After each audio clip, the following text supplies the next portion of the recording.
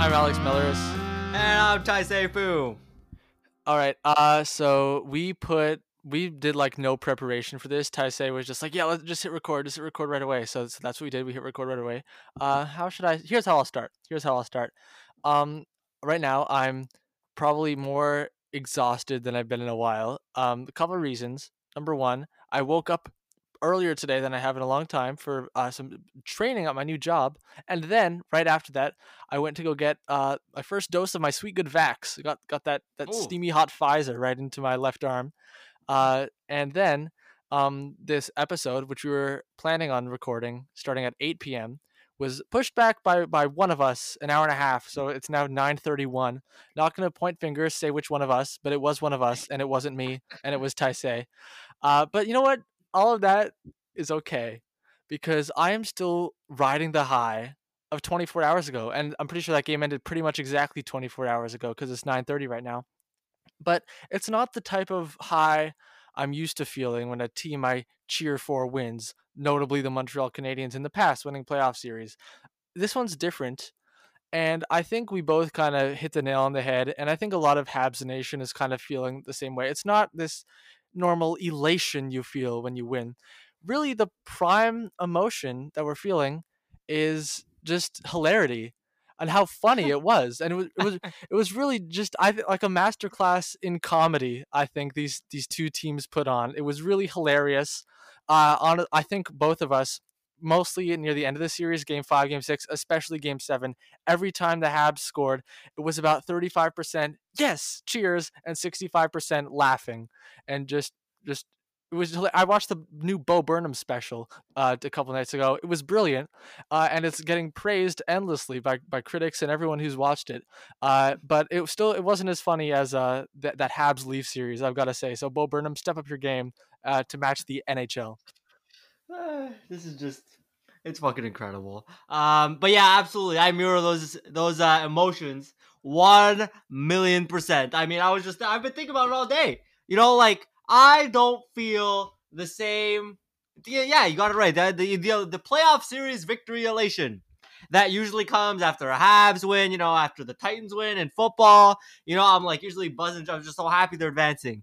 But right now, and still 24 hours later, it's just so funny to me. It's absolutely hilarious. I think about the series, I just start giggling. I mean, how fucking funny is this whole thing? And absolutely, like every time they would score a goal, I'd be like, yes, I'd jump out of my couch, I'd point at whoever scored, and then I just start laughing. I'd be like, the fucking Leafs are doing it again. Those motherfuckers, I couldn't believe it. And it's just, and yeah, so really, the story of it, and I think it's accurately portrayed in the media, is that this is not so much the Habs winning the series as it is the Leafs completely shitting themselves for like the second year in a row in terms of being the favorite, but also just the fourth year in a row in the first round. Fourth year in the first round. Yeah, exactly. Fifth. Yeah, it's just, whew, it's, yeah, right. Cause like, yeah. And so everybody's talking about it, and they should be, because it's fucking funny. And the Habs are almost an afterthought at this point, which honestly they should be, because this team sucks. But like, I'm here to enjoy it. I'm here to enjoy it nonetheless. Yeah, I think okay. You're absolutely right that the big story here is the Leafs, but the Leafs perspective and the Habs perspective are, I think of them as being very disconnected from one another, and they are very different.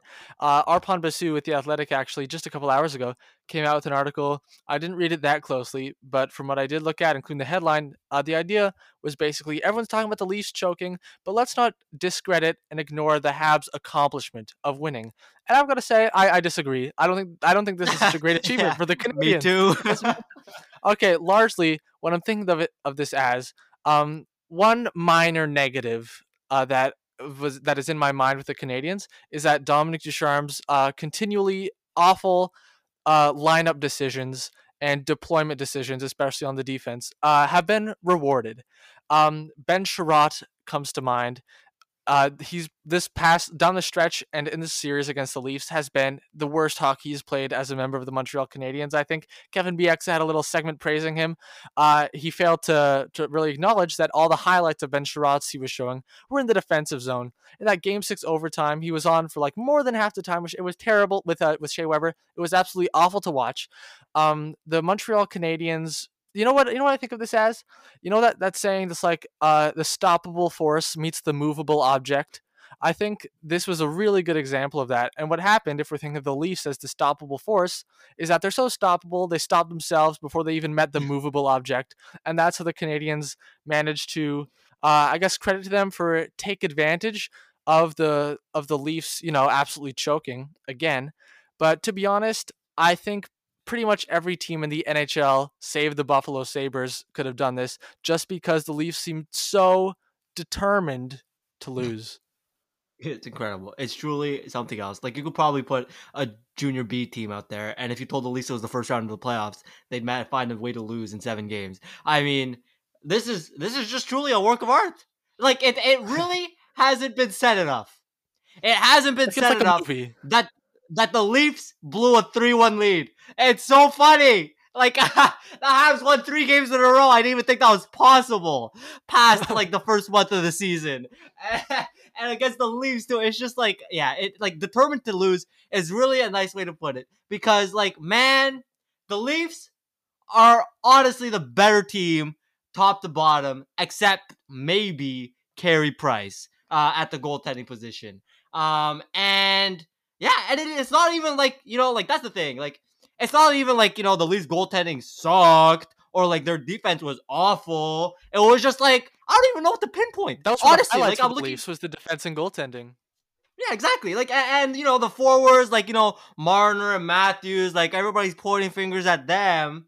But like, the forward core overall, like, like they had depth scoring. Their depth showed up to play, like notably like dudes like Jason Spezza. And like I'm here sitting scratching my head, like I guess like, well, they're pointing it at Marner and Matthews because there's really like nobody else to point it at. It just feels like, the Leafs, they were the better team throughout the series, I felt, honestly.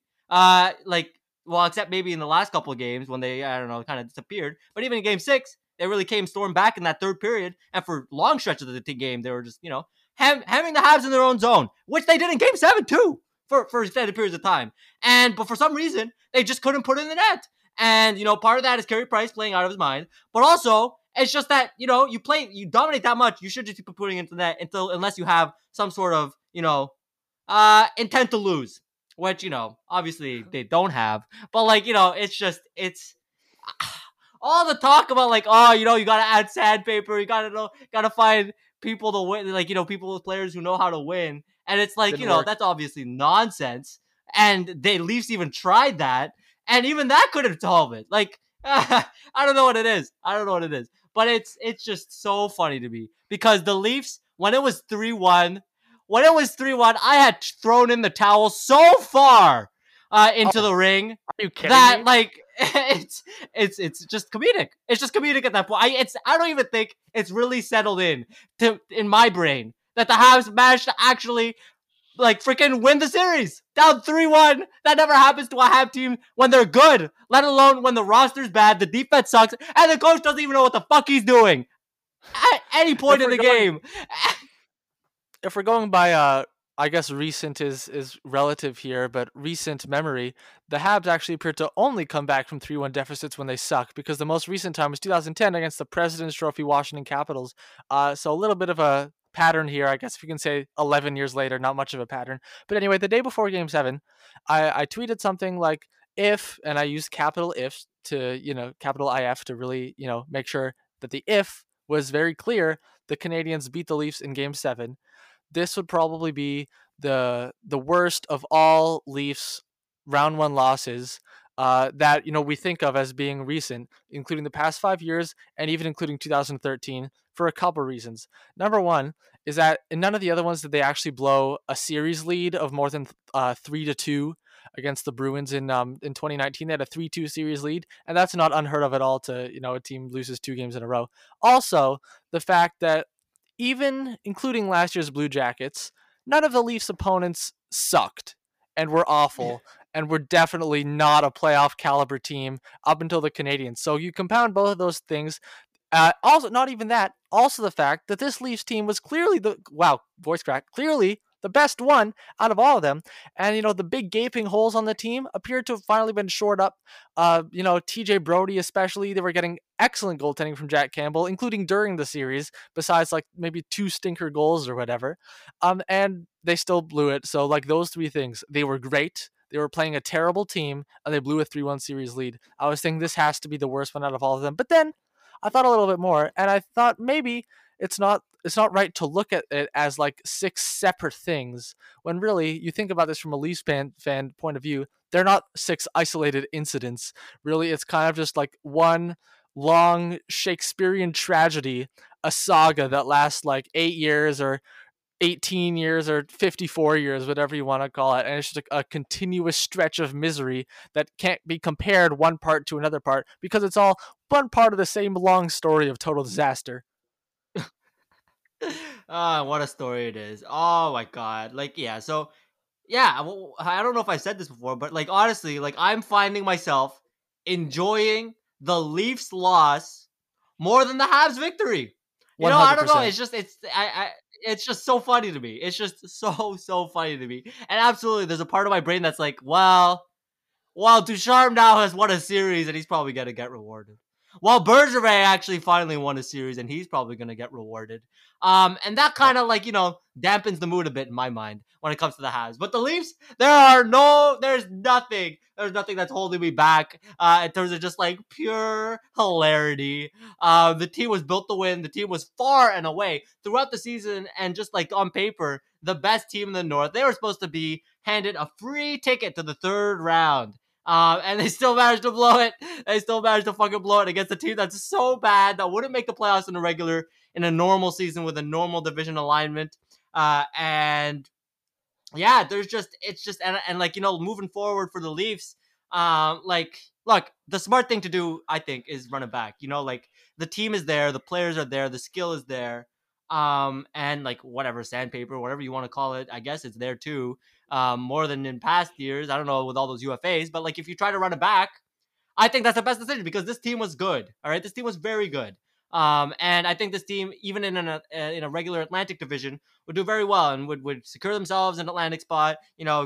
Gear themselves up for a deep playoff run. I think that's very possible. But with all the talk is like, oh, they're gonna blow it up. They have all these UFAs, and I hope that happens. I hope that this is an absolute shit show of an offseason for the Leafs. I hope they reinvent themselves, come back, and then do exactly the same thing next year. Yeah, it's really like there's no other word for it than just really fucking funny. And so shout out to the Leafs for that. You bring me so much joy. Yeah, I'm kind of torn on what I think is the smart thing for the Leafs to do moving forward, because on one hand, as you said, the core is fully in place. And yeah, Matthews and especially Mitch Marner didn't show up. And I definitely understand, the outburst of rage from so many Leafs fans who want Mitch Marner to get traded, and some who are even acting like it's a foregone conclusion that he's played his last game for the Leafs, which it definitely isn't. In fact, I would say there's probably a more than 50% chance he returns for next season, and they more or less run it back with, of course, probably some changes on the exterior of the roster, the bottom 6, the edges, whatever you want to call it. On one hand, I kind of see that making sense. Like, we have our core, especially Kyle Dubas, like, this is my core. I've made my bed with this core. And, really, all I can do is say it's got to work with Matthews and Marner, because we've committed so much to them. They have the talent, obviously. They're going to have to find a way to figure it out and not choke when all of a sudden you're sitting on a 3 to whatever series lead and you're 1 win away from moving on to round 2 of the playoffs. Let's see, how many times have they had a chance to move on to the next, how many times to win a playoff round and failed? Just like since Matthews and Marner have been there. Not in 2017, 2018 they had that game 7 they lost. 2019 they had 2 games they lost. 2020 against Columbus, that's a 4th one, and then this year against Montreal they're now 0-7 in games where they can move on to the next round and win a playoff series. And if I'm Kyle Dubas, maybe I'm sitting there thinking, we have to run it back. They have to try again. They have to figure it out.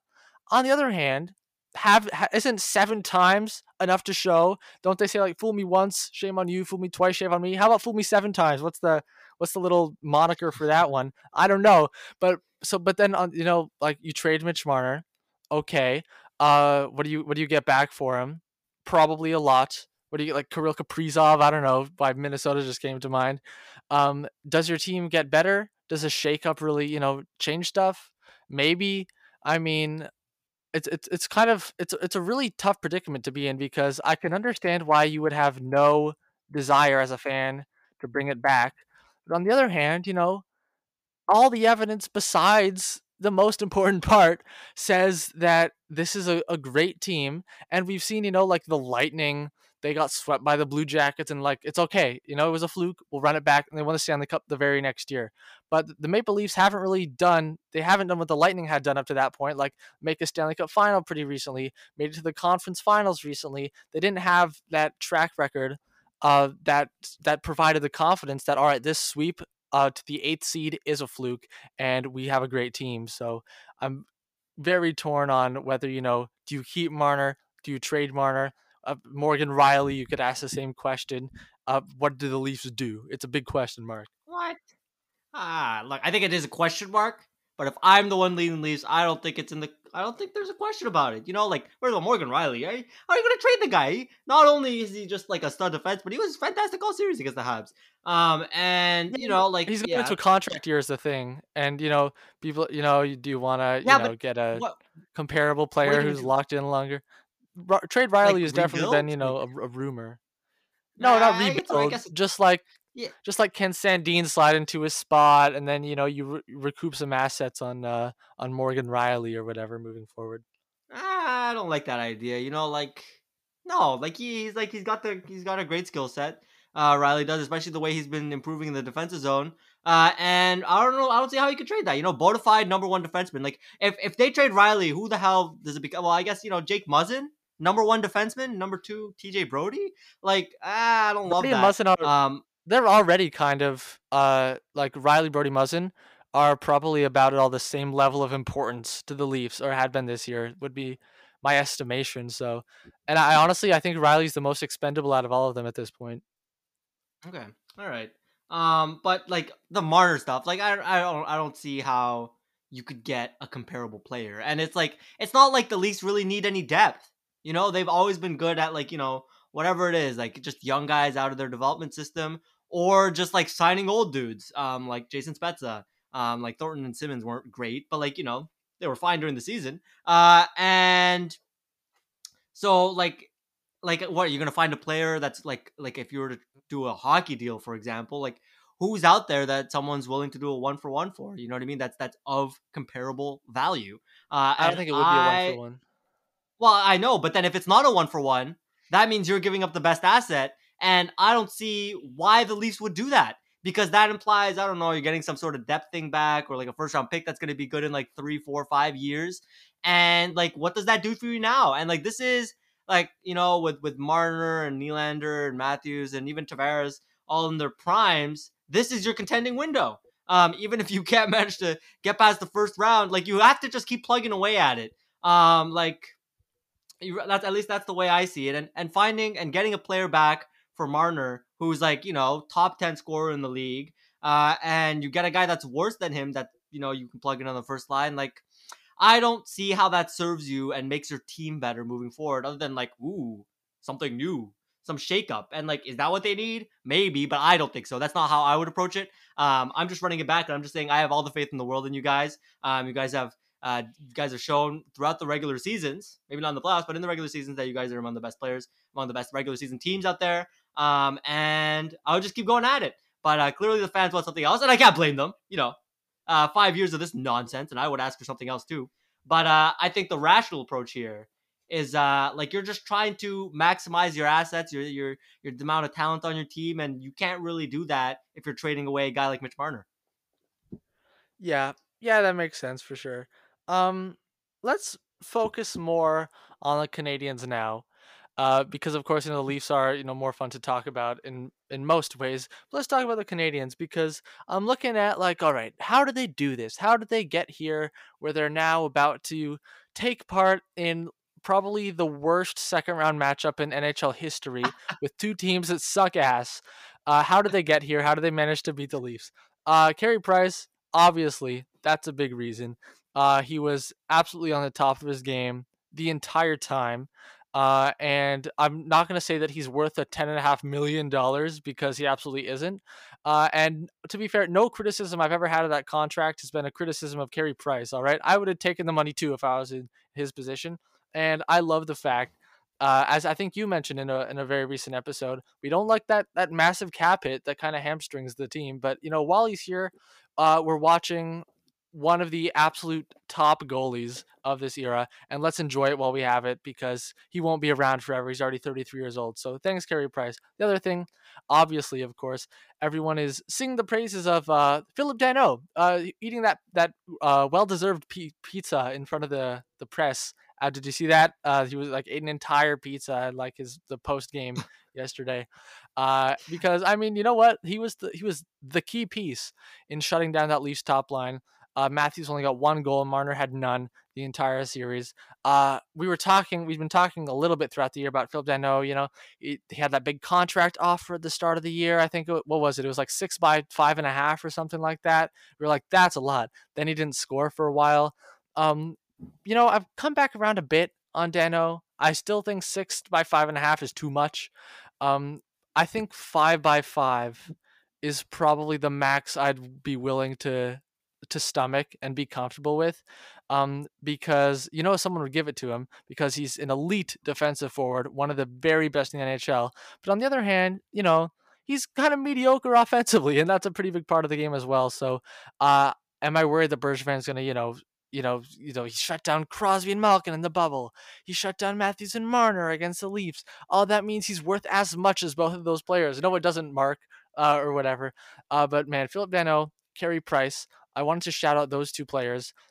Suzuki and Kotkaniemi as well appear to be, great playoff performers. That's very nice to see, for these two guys who are supposed to be, the young core of the team, or at least a big part of it moving forward. On the other hand, Thomas Tatar, healthy scratch in game 6 and 7. All right, Alexander Romanov, probably your third best defenseman, healthy scratch the entire time. Erik Gustafsson and Brett Kulak played like 6.5 minutes each in game 6, a game that went into overtime, and they played none in overtime. It was just mind-boggling lineup decision after mind-boggling lineup decision by Ducharme, and he got rewarded for it. The Leafs were just like, yeah, here, take it.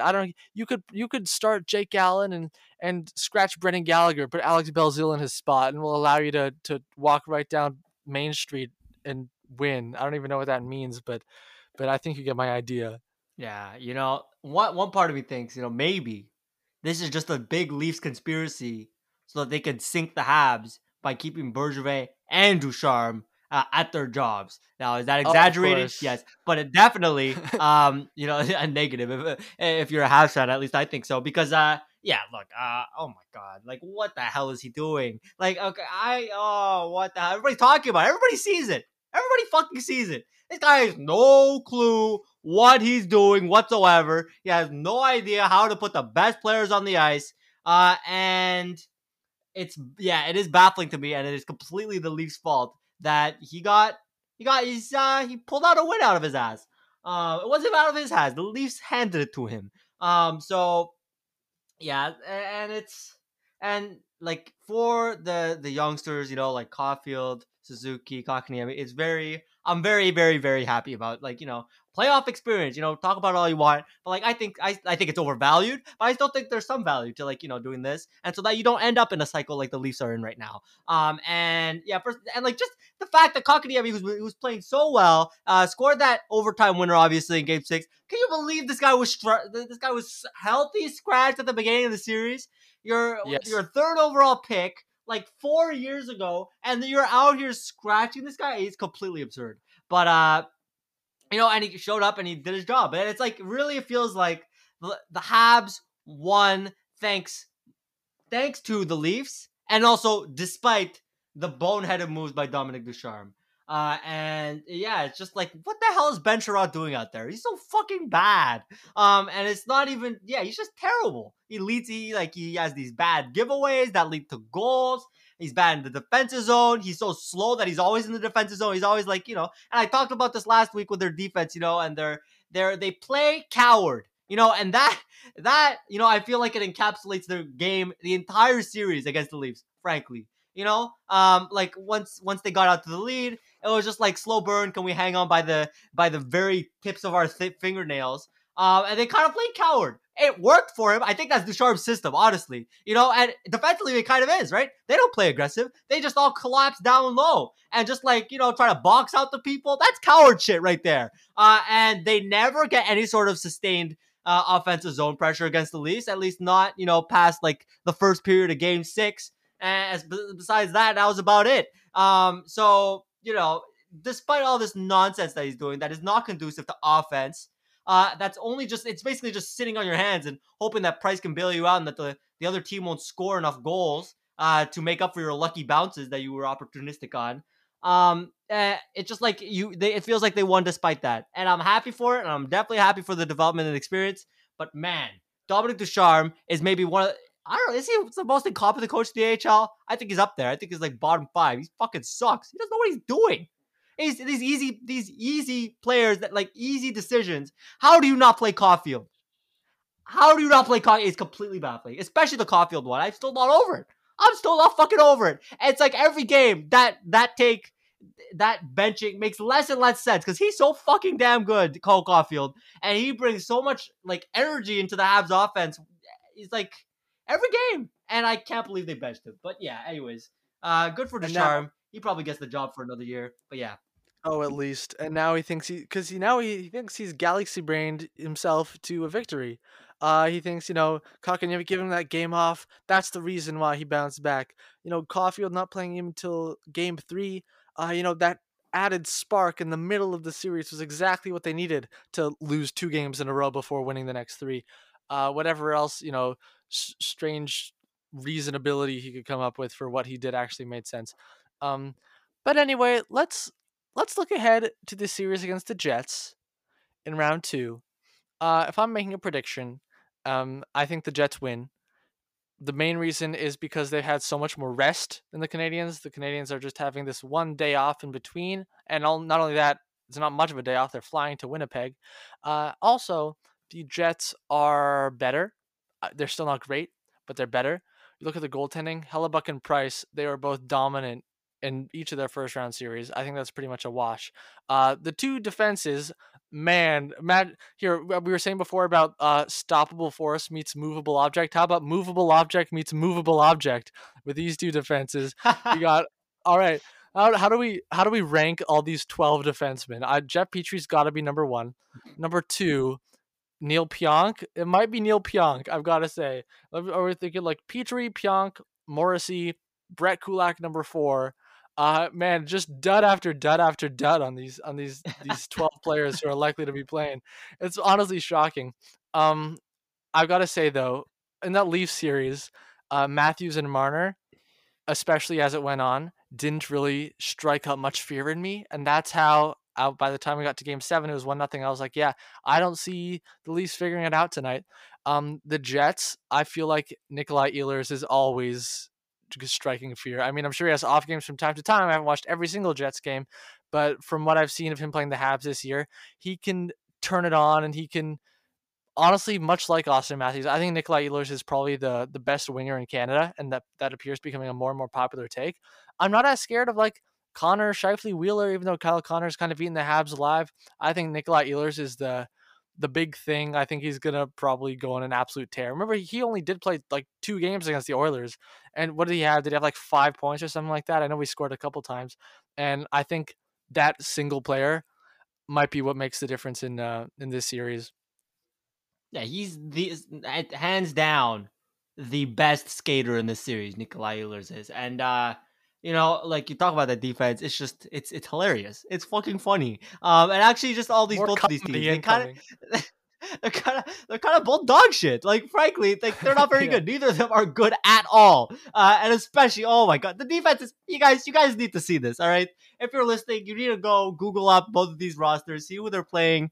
It's just so fucking funny that I think I know none what of it these is. players are good. Yeah, what is it? All right. Well, of the Habs, I'm expecting they'll keep the same pairings that they won Game 7 with. So that's Jeff Petrie with Joel Edmondson, who, by the way, on Joel Edmondson, I was going to mention this. I was thinking for a second, maybe I'm kind of coming around to Joel Edmondson. Maybe he took a while. Maybe he's not as bad as I thought. Then I realized that's probably just because I'm comparing him to the likes of Ben Sherratt at his worst and Eric Gustafson, who is just absolutely terrible. And Joel Edmondson is probably the fourth best defenseman dressed on the Canadians. And if you were on a team with a good defense core, like say, I don't know, last year's Hurricanes, what he was on, he would be by far the worst and he would stick out like a sore thumb. But anyway, Edmondson Petrie, that's your top pair.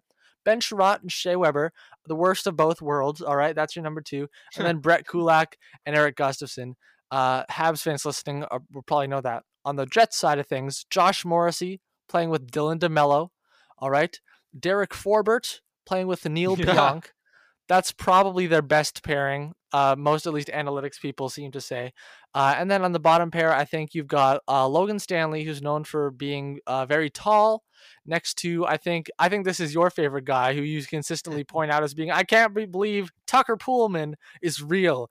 And yes, not only is he real, he played next to Josh Morrissey for most of the year, and I'm pretty sure he's pretty much like a staple in the Jets' top six. How many other teams would he be a staple on in the top six? Probably not many.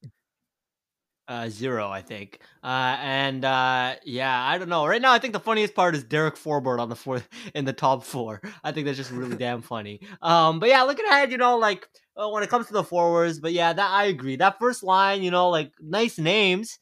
Shifley, Connor Wheeler, like, and they're good on their own as individuals. They're fine. But together, they don't really make a fearsome top line. And if we're comparing top lines, like Dano Gallagher and question mark, whether it's Tatar or Evans, I like the matchup there. If Dano can shut down Marner and Matthews, I think he can handle this line, which I think is considerably worse. And yeah, it's just, man, I don't think the Jets forwards are very good at all. You Like, know, man, Dubois has been kind of bad. Ever since coming, like, like Paul Stastny's not bad, but like Ehlers is obviously the guy. Their depth is fine. It's like mediocre. Um, but like, if yeah, I could honestly, I think chime I in might like. here, Yeah, go ahead. I don't know what Ducharme's plan is, of course. I don't think even he might not know what it is. But I'd put Philip Dano and whoever he happens to be playing with. I'd put that brilliant shutdown center against Nikolai Ehlers, whatever line Ehlers is on. Just because, I'll say once again, I'm most scared of him. And I would honestly, I love the Suzuki Toffoli Caulfield line matched up against Shifley Connor Wheeler, just because all three of those Jets forwards have really bad defensive metrics. And Nick Suzuki, I have faith in him as a defensive forward. I think he can do a just fine job at shutting them down. And those three players, who might be the three best offensive players the Canadians have against those three, mediocre at best defensively Jets top line, I would feel very good about that matchup if that's what Ducharme chooses to do. Yeah, I don't know. I actually disagree. I would put, one on one. I put the Dano line on the Shifley Connor Wheeler line. I just think if you can really like keep them shut down, and I know maybe they like first line pairing. I think the Habs, honestly, like that Dano and Gallagher, that neither of them really got their offensive groove going because they were like, so they've talked about how they were so hemmed in by their own defensive responsibilities by taking on those two superstars. I think, you could get a significant edge just in that top line matchup. And then, I like Ehlers is really good, obviously, but like Suzuki, I like the matchup there between the second lines. If we were to go Dubois, Stastny, Ehlers against Suzuki, Toffoli, Caulfield, like I think Suzuki, um, could like I think he's great defensively. I think I thought like there were a number of defensive players. I was like, oh look, Suzuki in the defensive zone. I got the least made a nice little play there.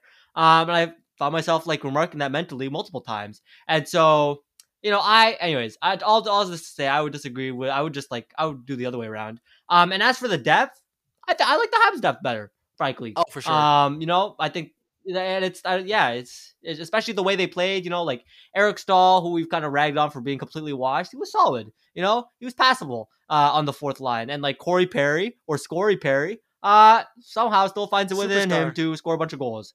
Yeah, absolute stud. So and Kotkaniemi, wonderful, and Josh Anderson's in the fucking bottom six now, because of the Habs' depth. So like I like the edge there. The one thing I'm pretty worried about is the goaltending. Like, you say it's a wash, and it might well be. That's the thing. Price might come to play as he did for the Leafs, and it might well be a wash.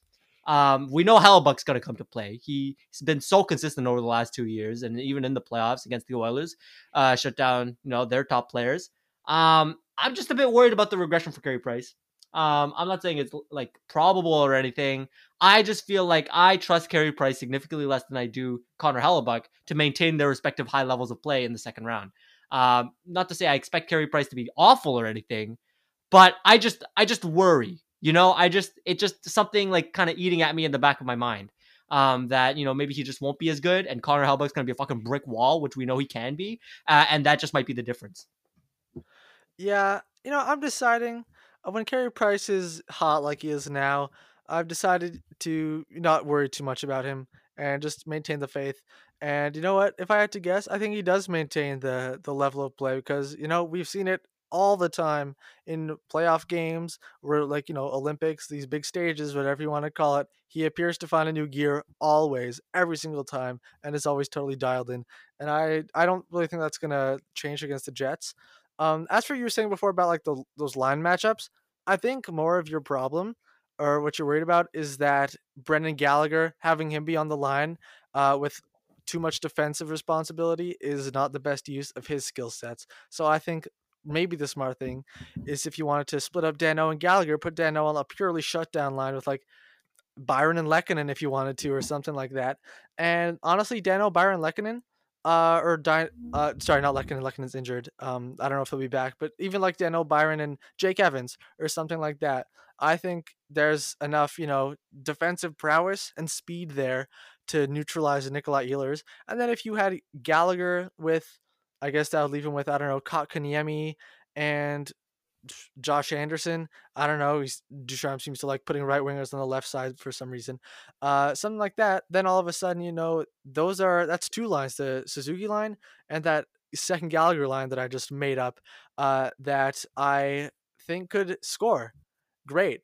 And one of them would actually end up if you have Daniel line against Ehlers, the Suzuki line against Shifley. And we know they're not dictating the matchup constantly, but just to get a sense of how favorably the Canadians' depth matches up to the Jets, then you might end up with like a line with Anderson, Kotkaniemi, and Brendan Gallagher playing against the Winnipeg Jets, like Andrew Kopp, Adam Lowry, Mason Appleton line or something like that, which is an okay third line. It's not great. Yeah, and so I'm looking forward. I really hope they can exploit that matchup. Even as it is right now, like Kotkaniemi, Byron, Anderson. I like them a hell of a lot better than the Andrew Kopp line with the Jets. But I personally, as a side note, I don't know if I'd split up Dano and Gallagher. They're just so good. They've worked together for like 3 years now. I just think it works. Try stuff out. Yeah. I don't know, but the one thing I'll say is I really hope like I understand. Okay, so as much as I disagree with, uh, Ducharme's decisions, I will concede that the way you were going to beat the Leafs was probably the way they played. Like, like low event hockey, boring as fuck. Stuff that isn't really, sustainable or like for like a contender or anything. But if you're a significantly worse team, which they were, and you're just looking to like slow shit down and hopefully get some lucky bounces, which the Habs did, like then you might pull something out. And because the Habs, frankly, and this is a Bergevin issue, are not built properly, well, fast at all, especially on that defense. And so I would give credit to Ducharme for that. But looking to this series, I really hope he does something a bit more dynamic. Yeah. And other than just the dump in and whatever, like everybody who's watching these games against the Leafs and who hasn't even like watched a shred of hockey can recognize that that's all they're doing, just dumping it in offensively and then just hoping something happens, and B, that it's extremely boring. and C, it's not very good for offense either. It's just not very productive. And so, with a team that's significantly now a step down, I would say, from the Leafs when you're playing the Jets, I really hope like you can find some more aggression because honestly, that's probably how you're gonna win. Like if you play the shutdown game again, I just think Hellebuyck's too good. And Yeah. he's just too good. You're not gonna beat him like that. And so I think you have to take advantage of your forward matchups, which are better than the Jets, I would say, especially in that depth. You got to play more aggressive. You got to score the goals because it's a different team, and hopefully Ducharme can adjust his strategy like that. Yeah, the Canadians have proven in the past 2 years that they're really, really good at being a playoff underdog, and they know how to, make the most out of series as an underdog, which, when you are the underdog, that's nice. Hopefully they won't be the underdog forever and ever. But anyway, playing the Jets, I don't necessarily see them as definitely not as heavy an underdog as they were against the Leafs. And I think you're absolutely right. You need to expose the Jets' flaws, which are none of your forwards are that great defensively. None of your defensemen are that great at all. Your goalie is the reason why you're here. And so, the forwards and defense, that top to bottom of the Winnipeg Jets, if Montreal just, tries to play like they did against the Leafs, and act like they're the heavy underdogs and like try to we'll be opportunistic, we'll beg for scraps, the Jets will take advantage of that. I would have thought the Leafs might have, but the Jets will be like, all right, this is great. They're not attacking us. They're not trying to, expose the holes in our lineup.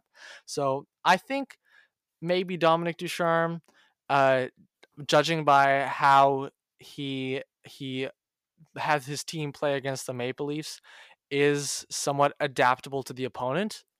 If the Canadiens were a Stanley Cup contender, that probably wouldn't be a great thing. You would want your opponent to adapt to you. But considering the Canadiens' position, to give them the best chance when they have to look at the Leafs, they're like, all right, how do we beat the Leafs? And they figured it out and they did it. And I hope he looks at the Jets and goes, how do we beat this team? How do we expose their flaws? And I hope he realizes that it's pretty much the exact opposite of what they did against Toronto. Yeah. Yeah. So here's to hoping he's adaptable. Also, an update, I believe. Yes, the Carolina Hurricanes Tampa Bay Lightning game just ended. And Yes, so the Lightning can now have a 2-0 lead. So that is sad for my bracket. good for them. Anyway, yeah, good for them. Bad for my bracket. You know what I noticed But about Tampa Bay? They have the exact same team as they had last year that won the Stanley Cup, except instead of Kevin Shattenkirk, it's David Savard, and also Steven Stamkos isn't injured. Like everyone is healthy. Tyler Johnson's on their fourth line. It's pretty crazy yeah. what Tampa Bay is, and also you have Colorado on the other side, who's destroying worlds and looking like they might sweep everyone and go 16-0. But anyway, So yeah, how funny would it be? I'm so getting ahead of myself. Honestly, I think the Jets might be the favorites. I don't know about betting, but just based on Hellebuyck is that good. But how funny would it be if the Habs and then got their fucking teeth kicked in by the Avalanche or the Golden Knights, for that matter? yeah, It would be pretty fucking funny. I think it would be hilarious to see the Habs in the third round. It would just be really, really funny. I wouldn't even be that happy about it because they suck, and they don't deserve to be there. But it would be so fucking funny. Are you kidding me? The Habs in the equivalent of a conference final with this fucking roster. See, here's just the thought thing. of it makes me laugh. Yeah. Here's the thing. I think that's true for both Habs and Jets. They both are awful, and whoever is gonna make it to round 3 is going to get absolutely shelled by probably the Avalanche. And here's the thing: a lot of people have been kind of annoyed by this, the North Division sucks narrative of the entire season, and I think rightfully so to some extent. For example, you look at the bottom 3 teams in the North Division. It was Vancouver, Ottawa, Calgary. You compare that to the bottom 3 teams in any other division. The North Division wins for sure. You Ottawa, Vancouver, Calgary, or San Jose, LA, Anaheim. I'll take Canada. How about Columbus, Detroit, Chicago? I'll take Canada. How about Buffalo, New Jersey, Philadelphia? I'll definitely take Canada. Then on the other hand, on the top end is where it really looks like it favors all the other divisions. And I imagine that's going to become extremely apparent in round 3 when, say, Colorado absolutely after probably, they just beat the Golden Knights, the second in the league Golden Knights, 7-1 in game one. They killed them. I don't think it's going to be that much of a shellacking. I expect Vegas is going to get at least a game or two and give the Avs a bit of a challenge because they're also a great team. But after Colorado, probably has like, a tough battle against Vegas in round two. I don't, if Vegas ends up winning, I'm going to look stupid, but I really, honestly, I don't see that happening. Colorado's been that dominant the entire time. Say Colorado ends up against either Winnipeg or Montreal. They're like, really? We just beat the Golden Knights. You're going to make us waste time on this team that just beat, either Montreal or Winnipeg, all right? And we just beat Vegas. You're going to really, we have to play the game. This is why we play the games. All right, sure, fine. But, like, I think it really speaks to, this really says it all, how it's already, like, the bracket is confirmed. Like, they were planning on, reseeding after the rounds, but we already know that since Colorado and Vegas are the top two teams, and Winnipeg and Montreal are the seventh and eighth best teams left, and they're playing each other, and we already know that that's how the bracket's going to go. Either Colorado or Vegas against either Winnipeg or Montreal, I think will be a sweep. Yeah, look, you gotta think. Okay, well, okay, maybe that's a bit of an exaggeration, but I was gonna say you gotta think that this second round series between Vegas and Colorado, and I think, like your dismissal of Vegas, I think is extremely preemptive, considering that it was only one game. I understand Colorado looks like the much better team, and I have Colorado winning it all. But also remember, it is hockey, and the Habs just beat the Leafs, so really, anything really can happen here. But whoever it is coming from the West, like, oh my god, all right, like just the quality of opponent that you're gonna have to play in the third round, and then all the rest that I assume that you will get is gonna be such a boon for the finals, like the Stanley Cup Finals, and you got to think that's a huge edge, right? Yeah. Like, yeah, like it's, you hate to predict the sweep, but like, and I don't even know what fucking teams are even playing in the third round. Yeah, exactly. But I'm already predicting a sweep. Like, there's just that much of a talent gap between these two teams. Like, Winnipeg and Montreal, they fucking suck. And I don't know if either of them makes them in the playoffs in a regular season, in like a normal season. And the fact that one of them is going to make it to the third round is a huge advantage for whoever's going to win in the West.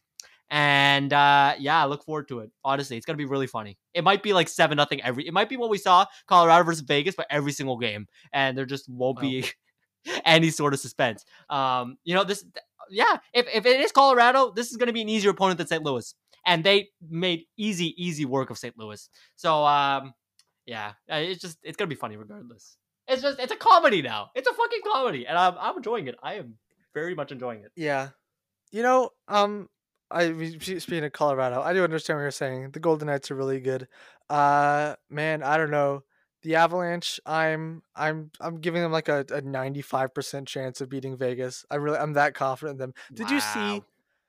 Okay, I guess on the off chance, Grubauer goes down, then all of a sudden everything falls apart. But I don't think that's gonna happen, because why would you think that's gonna happen? Why would you even say that, Alex? I don't know.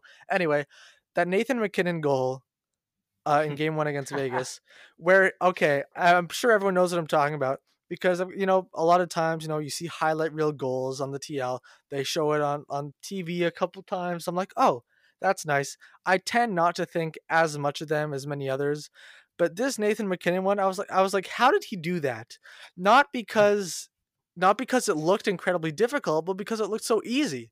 The Vegas defenseman, Nicholas Hague, I mean, I guess if Nathan MacKinnon was going to do this to anyone, Nicholas Hague is probably as good a candidate as anyone. He's one of these defensemen who's known for being tall. Nathan MacKinnon just went right around him. And it wasn't even like, one of the, you blow by them at like the defensive blue line. Nicholas Hague was fully square to the play, fully ready to go to defend Nathan MacKinnon. Good luck. Nathan MacKinnon was like, I'm just going to walk around you like a traffic cone. And then all of a sudden, it was like he decided, you know what? I don't like that there's someone standing in front of me. I'll go around him and then have a breakaway, because he literally just went around him and had a breakaway. That doesn't tend to happen. And it was one of the craziest goals I've seen all season long. Nathan MacKinnon is a monster come playoff time. He's found a new gear. And honestly, along with every single other player on the team, especially the stars, Rantanen and Landeskog, his line mates, have been tearing it up. that defense is the best there is in the NHL. Makar, Devon Taves, Samuel Girard, Ryan Graves. What a top four. Are you kidding me? Philip Grubauer was just officially nominated for the Vezina Trophy today. Good for him. Hellebuck wasn't. That was a bit of a surprise. But I mean, we praise the Avalanche and the incredible construction of that roster in our playoff preview when we both picked them to win the Stanley Cup. And all of the players, every single one on that team has risen to the occasion so far in the playoffs. And it's just 5 games in. Yeah, look, this team is unfair. And like that, yeah, that McKinnon goal, like, and just the goal part of it, like when he scored on Laner, like he just made it look so easy. It's like, okay, I'm just gonna flip it past you now, and there ain't shit you can do about it. Yeah, that was fucking insane. But yeah, this like, I mean, Cale Makar. Have you seen like the highlight clips of just Cale Makar in Game 1? He's making these ridiculous offensive zone passes. He had like insane. 4 points. He had a goal. It's fucking crazy. It's absolutely mind-boggling how well constructed this roster is. Like, it's crazy. They even have a guy who they drafted like 4th overall, and he's not even in the damn roster yet, and he's going to be soon. Like, it is insane. And we thought Tampa last year was fucking great, and even without Stamkos and all that, this team is another level, man. This team, they were, but this team is just another fucking level, I think. Anyways, like, it's just top to bottom, so much depth. They've got the goaltending, like, the depth is questionable on the goaltending, but Grubauer is very much serviceable, above average goaltender. And like, how ridiculous is that first line? It's fucking unfair that you have Nathan McKinnon. Like, oh my God. Like, could you imagine if Connor McDavid had this kind of depth surrounding him? It would be unbeatable. But that's what it is, basically. Like Nathan McKinnon, not Connor McDavid level, but one of the very best players in the world. And to be surrounded by his line mates, but also just the team around him. It's just fucking crazy. And the Avalanche, man, they really got going. Like, sometimes like, whoa. Did they come ready for the playoffs? Yeah, the fucking Avalanche came ready for the playoffs. They came, kicked the Blues' ass, and now it looks like they're gonna kick the Golden Knights' ass. And yeah, man, they're just so fun to watch. Jets or Montreal Canadiens. They're just so electric. And it's just like that's what you watch hockey for. It's just so much fun. Yeah, isn't it amazing how the most fun team in the NHL is also the most skilled and also the best one? Isn't it funny how that happens? Anyway, I'm thinking about the Avalanche. I really think the turning point for them, and I think most people would probably agree, was that Matt Duchene trade in 2017, because it's been said over and over how they made out like absolute bandits. That trade led directly to Samuel Girard. It led to the first round pick that ended up becoming Bowen Byram, who's not even on the team yet. Who else did they get out of that trade? Shane Bowers hasn't cracked the lineup yet. Who else is it? Vladislav. I guess Girard and Byram are the main pieces, but that's insane. And I was thinking about this because Ottawa clearly lost that trade, gave up way too much. At least though they ended up parlaying Matt Duchene into they got another first round pick. Lassie Thompson's like a decent prospect. Nashville, I don't think gets enough flack because you look at that trade from their point of view. That was very simple. They traded Samuel Girard, who was their very recent second-round pick, and Vladislav Kamenev and another second-round pick for Kyle Turris, who they ended up signing to an egregious extension and then buying out. They gave away one of the top 10 defensemen in the NHL, Samuel Girard, for a player that they would buy out 3 years later. So that's a big L on Nashville's part, and I think people more so look at that trade from Ottawa's perspective and not as much from Nashville. But man, they really blew that one. Yeah, Jesus, giving up Sam Girard, that is a huge fucking yikes. And yeah, it just makes hats off to Joe Sakic. He's both an absolute juggernaut, and if they don't win next year, they'll be sure as shit great odds for the year after and the year after and the year after, because this core is locked and loaded, not too old at all, especially on defense. This is, man, you would be that playoff elation that you talk about when you win a series. That's what it's gonna be. That's what it is for Colorado. That's what it is when you have a team that is good enough, that's expected to win, and then when they do it, it just fucking rocks. And it extends all the way to the Stanley Cup. So, but who knows? Maybe the Habs will upset them in the third round, or the Jets. Who knows? Imagine the Canadiens beat the Avalanche. We're getting way ahead of ourselves, but I would assume it's a prank. I would assume the league would be like, "Ha, just kidding." Yeah. The Avalanche won. All right.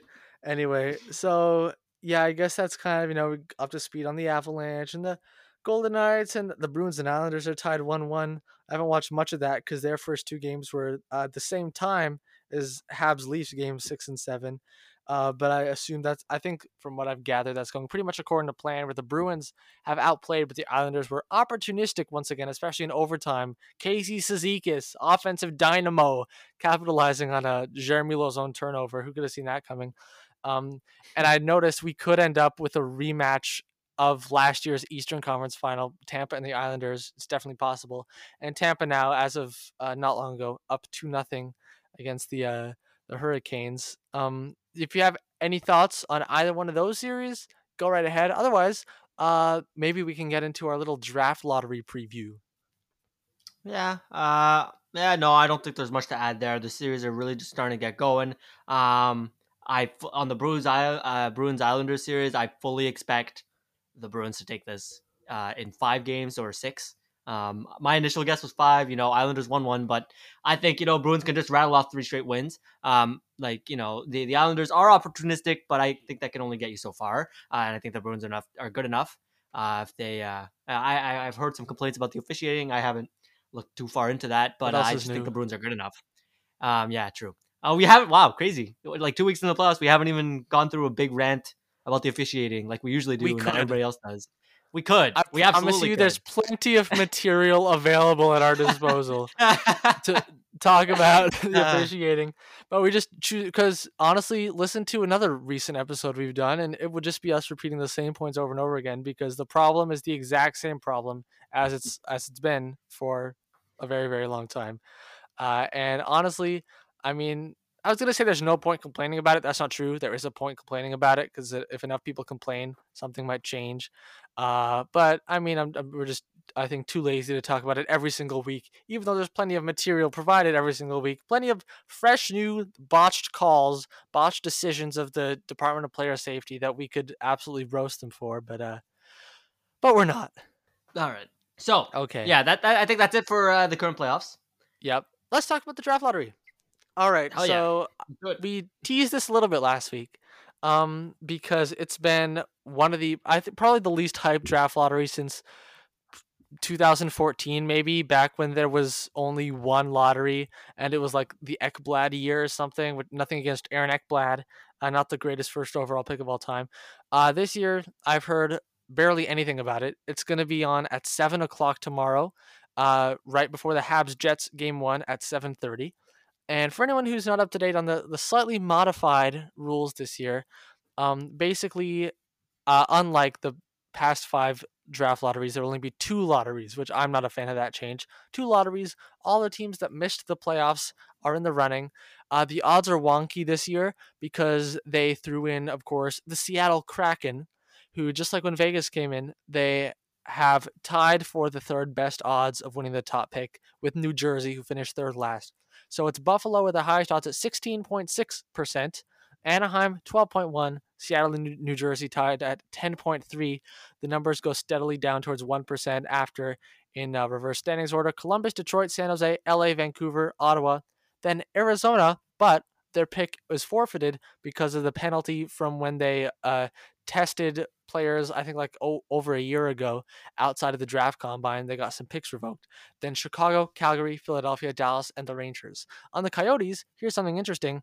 They have listed as a 3.1% chance of their pick winning the top pick, but it says there will be a redraw if they win.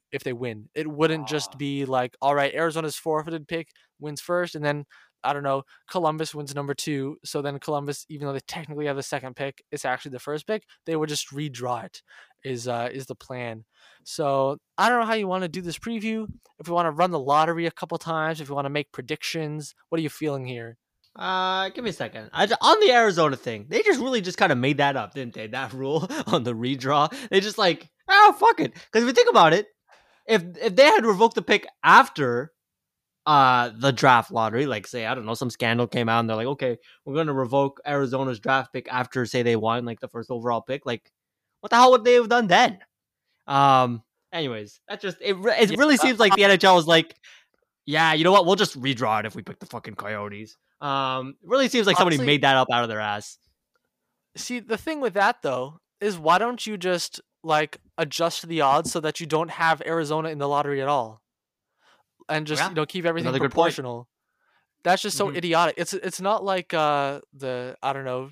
I feel like there was a similar like they have redraws sometimes with like the like 1,001 combinations. They have the extra one. That makes sense. This is totally different. Also, I think it would be way funnier if the Coyotes won the first overall pick and then weren't allowed to use it, and then the second overall pick was actually the first pick. I think that'd be pretty hilarious. But I guess if they do actually pull Arizona first, and then they're like, "Oh, redraw." I guess it kind of would have the same level of humor attached to it, but I don't I honestly I just predict that's going to happen.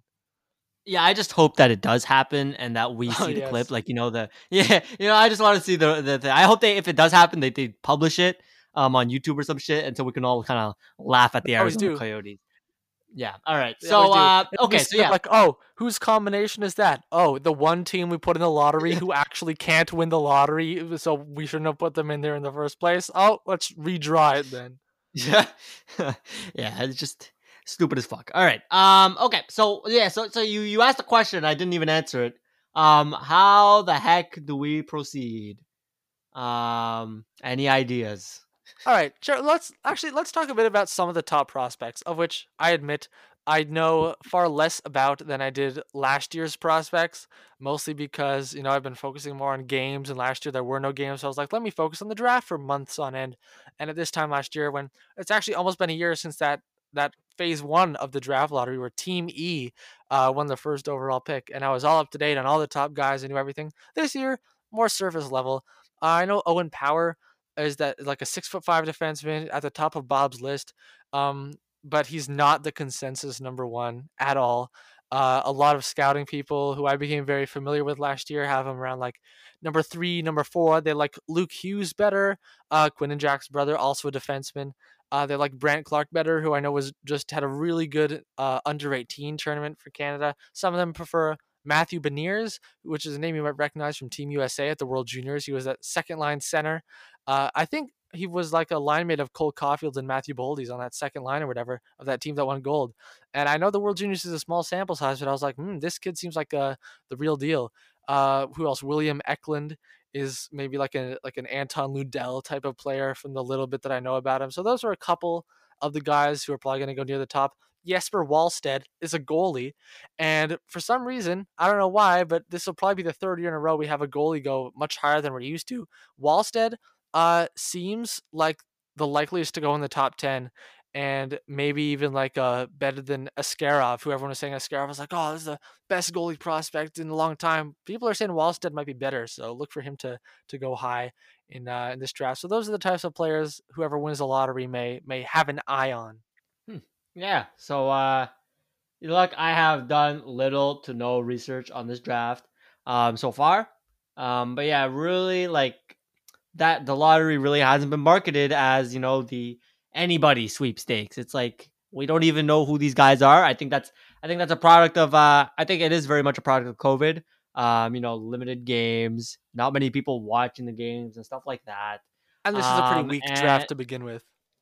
yeah, I was just gonna say, like, it doesn't seem, nobody really seems to jump out of the page. Like, yeah, so is Wallstedt, like, is the goalie, is he that good? Like, is he legit, like, or is it just inflated by the fact that he's a very good goaltender prospect who there's nobody really ahead of him that really shines in terms of anyone in this draft class?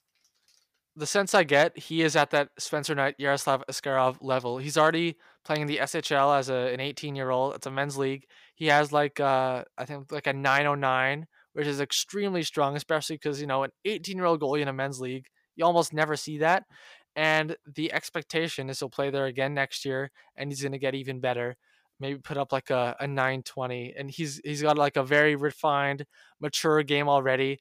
Even like Askarov, like we've seen him at the World Juniors, people saying like, oh, he looks kind of, shaky and flaily and a little unsure of himself sometimes. Apparently, like Wallstedt, you never see any of that. So he's like probably the surest thing we've had to a starting goalie that you can tell in his draft year and since I don't know when.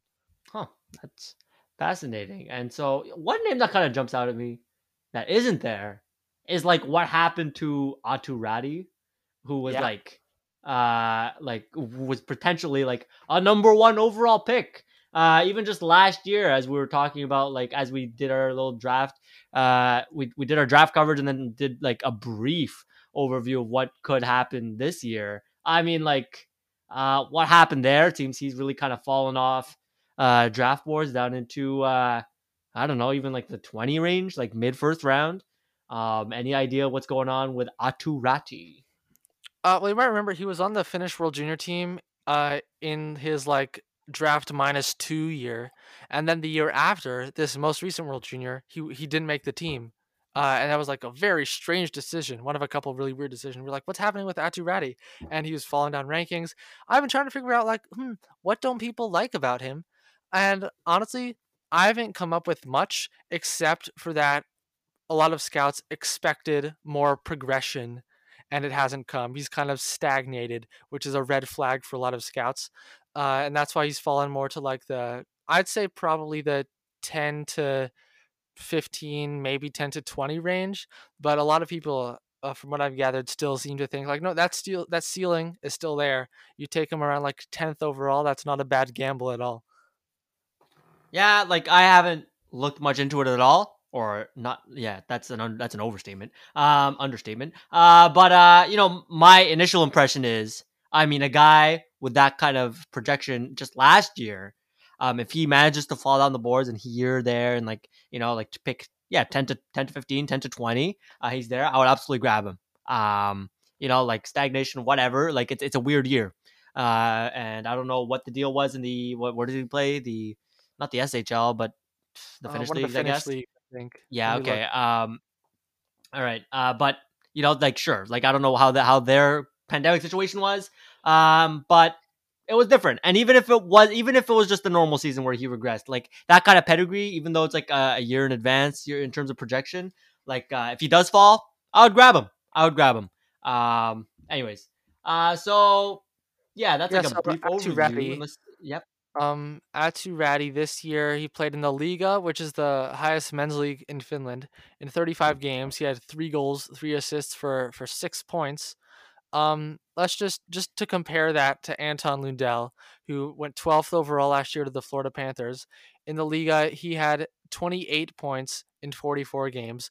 And Anton Lundell, not only that, but he was actually, they were talking like, oh, does he have limited offensive upside? Is he going to be more of like a defensive specialist? Which has proven to be untrue. He's now almost a point per game in the Liga this year, and he's looking like he's going to be an excellent offensive player as well. But like to see, someone Lundell, who went 12th overall, a player of that caliber would probably be in the top 5 in this year's draft. And you compare that to Ratty, who in his draft year, I assume he's, a pretty good, well-rounded player as well, but the production just isn't there at all. And it definitely does raise some red flags about a player that was supposed to go in the top 5 and was even in the conversation for first overall at certain points. Okay. So that's a brief overview. Anyone else you would like to cover here in our brief overview? Two more. Mason Okay. McTavish has really cool hair. And he's probably gonna go like, I don't know, just outside the top 10. And James Malatesta is probably gonna go in like the 3rd round, but he's my dad's coworker's son. So I knew Oh, a couple years out, like, oh yeah, my coworker's son. Oh, yeah, he's gonna go play major junior. I think the Quebec Remparts he was playing for, and he's probably gonna get drafted. So that's a name to keep out on. That I have like a 3 degrees away connection from a player that's gonna get drafted this year. extremely cool. Extremely cool. So Mason McTavish. All right. That's a solid head of hair. And yeah, James Malatesta. All right. That is cool. And so we will definitely keep track. Maybe the Habs will draft him. Any have you done any scouting on him? What did the scouts No. say about James Malatesta? All right, The okay. scout We'll said save that for he's another gonna day be a then. superstar. Next Okay. Connor McDavid. All right. Anyway, um, let's sim the lottery a couple times. I got Tankathon pulled up. Gonna hit sim, see what happens. Wow, not much movement there. Anaheim first and Buffalo second. That's not very exciting. All right, next lottery, Buffalo and then New Jersey. This is so much less fun when it's only 2 instead of 3. It just feels so much more boring just taking that one team off. That was one of the worst decisions the NHL could have ever made. Let's sim one more, see what Fucking happens. All right, this garbage. one's fun. This one is a lot of fun. Vancouver and Calgary just jumped to number 1 and 2. Oh, hell yeah, let's go. Oh man. All All right. right, well, here's to hoping that happens rather than the opposite, the first two lotteries. Ah, Honestly, anything that has Detroit drop the maximum again, I'm all in for. And Vancouver, Calgary would do that. So, yeah, me too. All right, so care to make a prediction about who's winning uh, what? I would love to make a prediction. All right, I think that the San Jose Sharks, with the 7th best odds, are going to win the first pick, and I think that the Anaheim Ducks are going to stay put at number 2, and they're going to win that second lottery. A pair of California teams. We're going to go. It's going to be San Jose, Anaheim, and thereby picking third, Buffalo, then Seattle, New Jersey, Columbus, Detroit. Okay, all right. Okay, so let's look at these odds. Let's use the numbers game to my advantage. All right, I figured it out. The number 1 pick. Man, I was gonna say Columbus, but then I realized ain't nobody going to Columbus. So is this the year Detroit wins it? I don't know. I'm saying all this as if my guess is educated in any what way. It's fully But random. you I went know with what? Fuck vibes. it. I am the vibes. You know what? I'll do my second pick first because I realize that they have second pick vibes. It's the Seattle Kraken. They are winning the second overall pick. They got Nice. the vibes for it.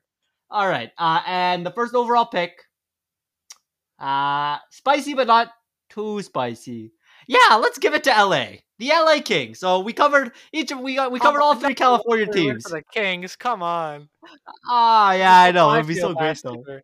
It would just be so funny, and that would make me laugh. Like why not? I would maybe that's the next juggernaut with the prospect system that's growing.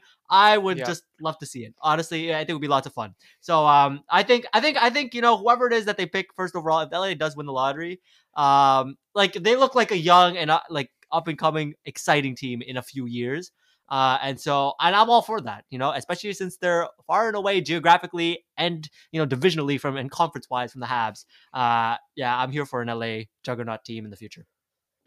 Yeah. All right. I have 2 fun scenarios to point out.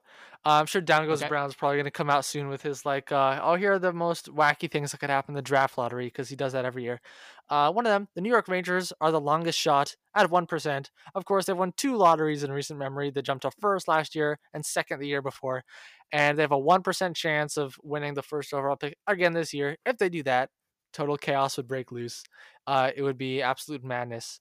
And the other option that could happen, and honestly, I'm rooting for this one, is that not only will the Arizona Coyotes get picked first, and they'll have to redraw because those are the idiotic rules they laid out for themselves. Is they'll put a team in the lottery that can't even win the lottery, but that they'll draw the Coyotes again and again and again for hours and hours and days and years, forever and ever till the end of time, only pulling up Arizona Coyotes lottery ball combinations. And the 2021 draft will never be able to occur because of it. Gary Bettman will be stuck in that room for the rest of his life, and then continuously. Oh, we picked out the Coyotes again. Too bad we made them a redraw. That would be epic karma. Extremely unlikely, but I'm here for. Oh, how funny would that be? How funny would that be if they picked the Coyotes twice? Oh my god! For the love of God, just please. You know what? It would be funny. You know what would be funnier? It should be They so pick the Coyotes funny. for the first pick. They have to redraw. Then it comes up whoever. It comes up New Jersey or whatever. And then for the second pick, it comes up Arizona again, and they have to redraw again. I think that would be funnier than it just comes up for the first pick twice. Is that it comes up one time for each pick. Yeah, truly. Oh, imagine the pain. The pain if you're an Arizona Coyote fan. I feel bad for them, but still so funny. All right. For sure. Okay. So that's our draft lottery preview. Remind me when it is that it's going on. It is tomorrow, June 2nd at 7 p.m. All right. Thank you very much. I had completely forgotten. And I may, in fact, actually need a reminder tomorrow. I'm going to sell it on my phone. That's how little has been marketed. Okay. So is there anything else we want to talk about before we sign off for the week? I think that that is it for this episode of Fusion and Hockey Podcast. It was very funny. Maybe I'll just call this episode comedy. I think that's a good title, because the Habs and Leafs and the Arizona Coyotes redraw, it made us laugh end to end. So thanks to the NHL and anyone who's got Netflix, check out that Bo Burnham special. There, I'll circle back to that because that was absolutely brilliant, and you're gonna love it. Thank you very much for listening to this week's episode, or not this week's, I guess just today's, because we just had one a couple days ago. Episode of Fusion and Hockey Podcast. We'll be back on Sunday, probably back into our Sunday schedule routine. We'll be readjusting, and we will have some Habs Jets awful round 2 games to discuss of just the worst possible round 2 teams you could ever imagine facing each other. Nothing like this will ever be seen again. Go Habs, go. Ole, ole.